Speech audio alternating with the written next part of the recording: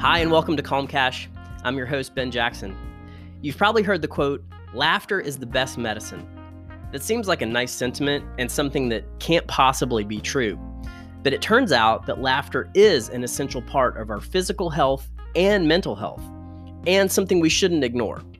And while modern science is proving this with research and data, people as far back as the 1300s knew the importance of humor and health. Henri de Mondeville, a French surgeon, helped aid recovery from surgeries by prescribing humor therapy.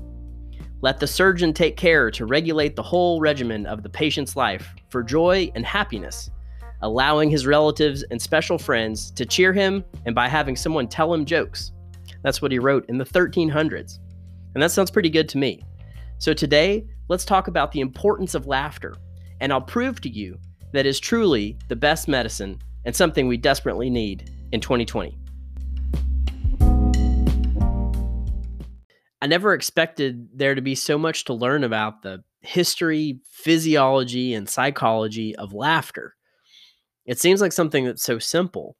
Something funny happens and we laugh, right? But it's a lot more complicated than that. And because of the events of 2020, laughter is in short supply and more important than ever. Laughter is one of the most fundamental ways we connect. Humans start developing a sense of humor as early as 6 weeks old, when babies begin to laugh and smile in response to stimuli.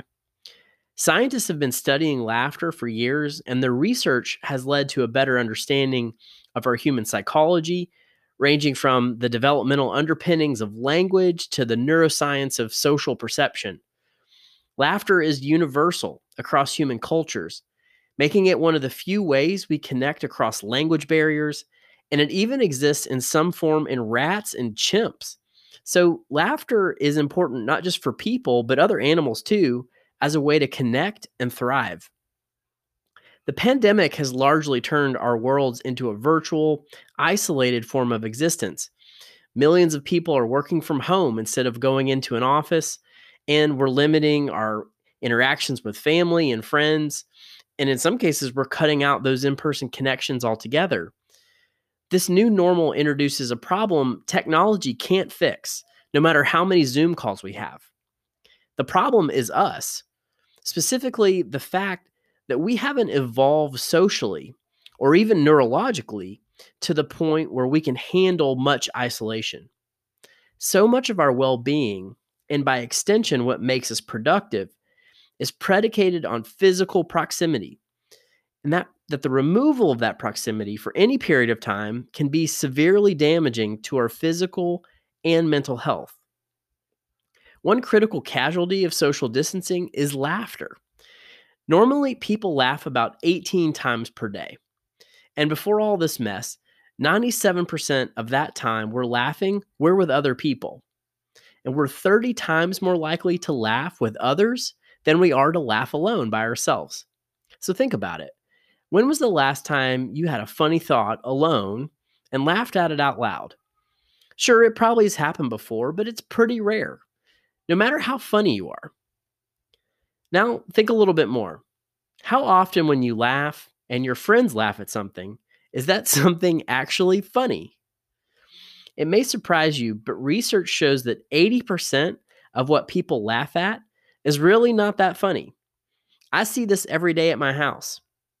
My 3-year-old and almost 5-month-old just stare at each other and start laughing. They both laugh, and there is absolutely nothing funny actually happening. But boy, is that laughter infectious. And next thing you know, my wife and I are smiling and laughing too because these two clowns can't get enough of each other. So why do people laugh? We laugh because others laugh. We laugh in order to laugh with others. Just as everyone starts yawning when just one person yawns, most people can't help but laugh when those around them do. Robert Provine is a retired professor who studied laughter, and he writes, "The necessary stimulus for laughter is not a joke, but another person." This led me down another weird rabbit hole this week, the history of laugh tracks on TV shows. Those laugh tracks actually have a purpose, and a psychological one at that. The laugh track has been a standard part of comedy almost from the birth of television. CBS sound engineer Charlie Douglas hated dealing with the inappropriate laughter of live audiences, so in 1950, he started recording his own laugh tracks. These early laugh tracks were intended to help people sitting at home feel like they were in a more social situation, like sitting in a crowded theater. And Douglas even recorded varying types of laughter, including big laughs and small chuckles, as well as different mixtures of laughter from men, women, and children. In doing so, Douglas picked up on one of the qualities of laughter that's now so interesting to researchers. A simple ha ha ha communicates an incredible amount of socially relevant information. For example, a massive international study conducted in 2016 found that across the globe, people are able to pick up on the same subtle social cues from laughter. Samples of laughter were collected from pairs of English speaking college students, some friends and some strangers, recorded in a lab at the University of California at Santa Cruz. A team made up of more than 30 scientists, some anthropologists, some psychologists, and biologists, then played those audio snippets of this laughter to about 1,000 listeners from 24 diverse societies spanning 6 continents, from indigenous tribes in New Guinea to urban working class people in large cities in India and Europe. Participants were then asked whether they thought the two people laughing were friends or strangers. On average, the results were remarkably consistent across the 24 cultures. People's guesses about the relationship between the laughers were pretty great, especially considering they were only using the sounds of laughter and no other social information to make their guesses.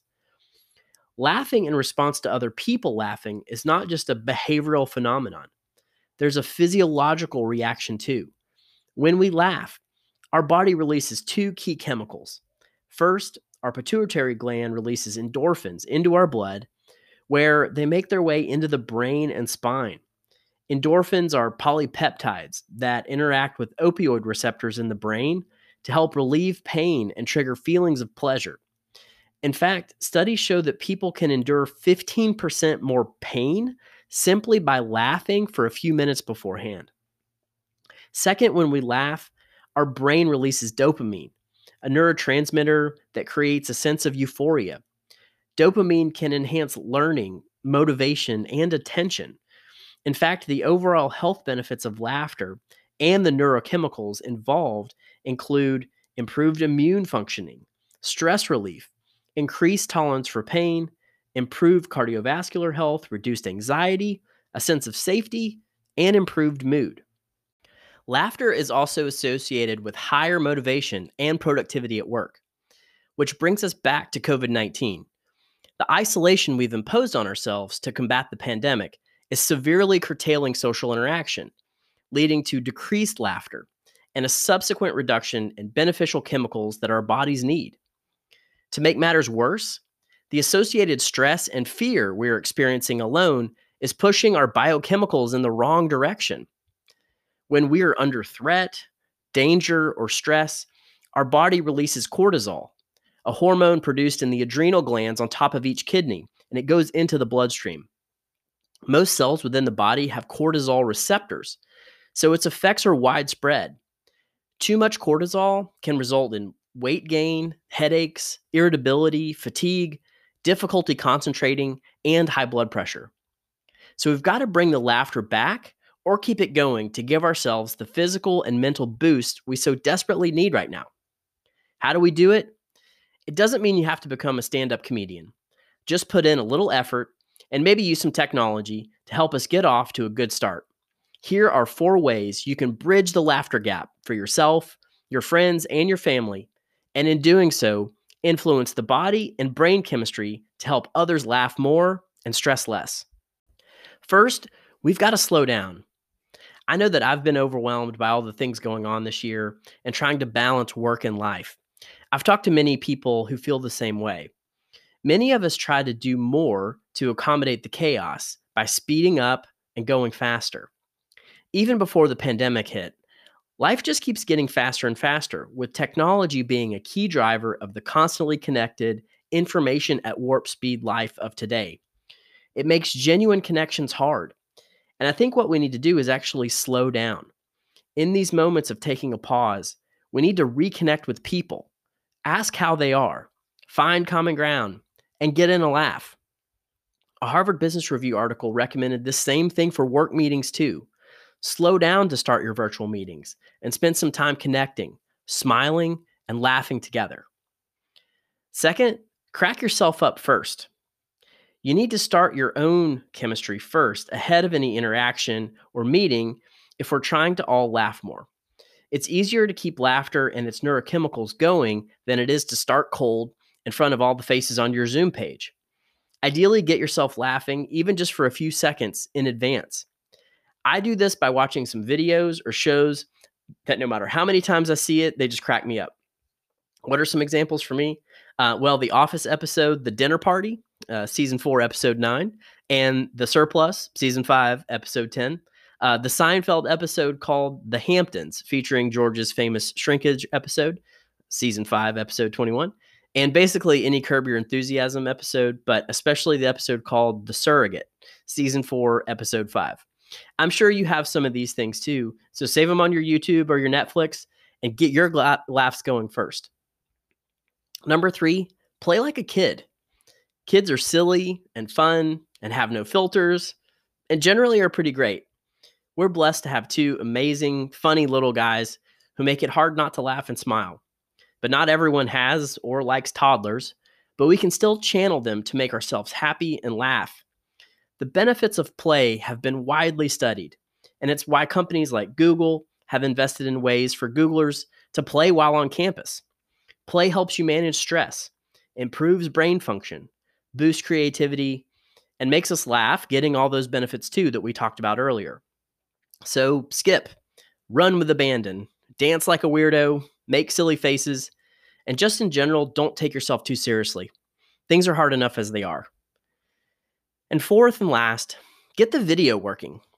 Even though face-to-face, in-person communication is best, that's tough right now. And still, humans are amazingly good at reading both visual and auditory clues and cues when it comes to laughter. The more channels you can give them to give and read cues, the better. For that reason, make sure that you're maximizing your interactions via video, because that will increase the cue flow for laughter. I've noticed that as we get further into the virtual working, that fewer people are sharing their video. That same thing is happening with my non-work connections that were initially video-based, but are now more and more phone calls or just emails. It's a great time to recommit to using video and allowing ourselves the chance to make eye contact, see the smiles, and get in a laugh.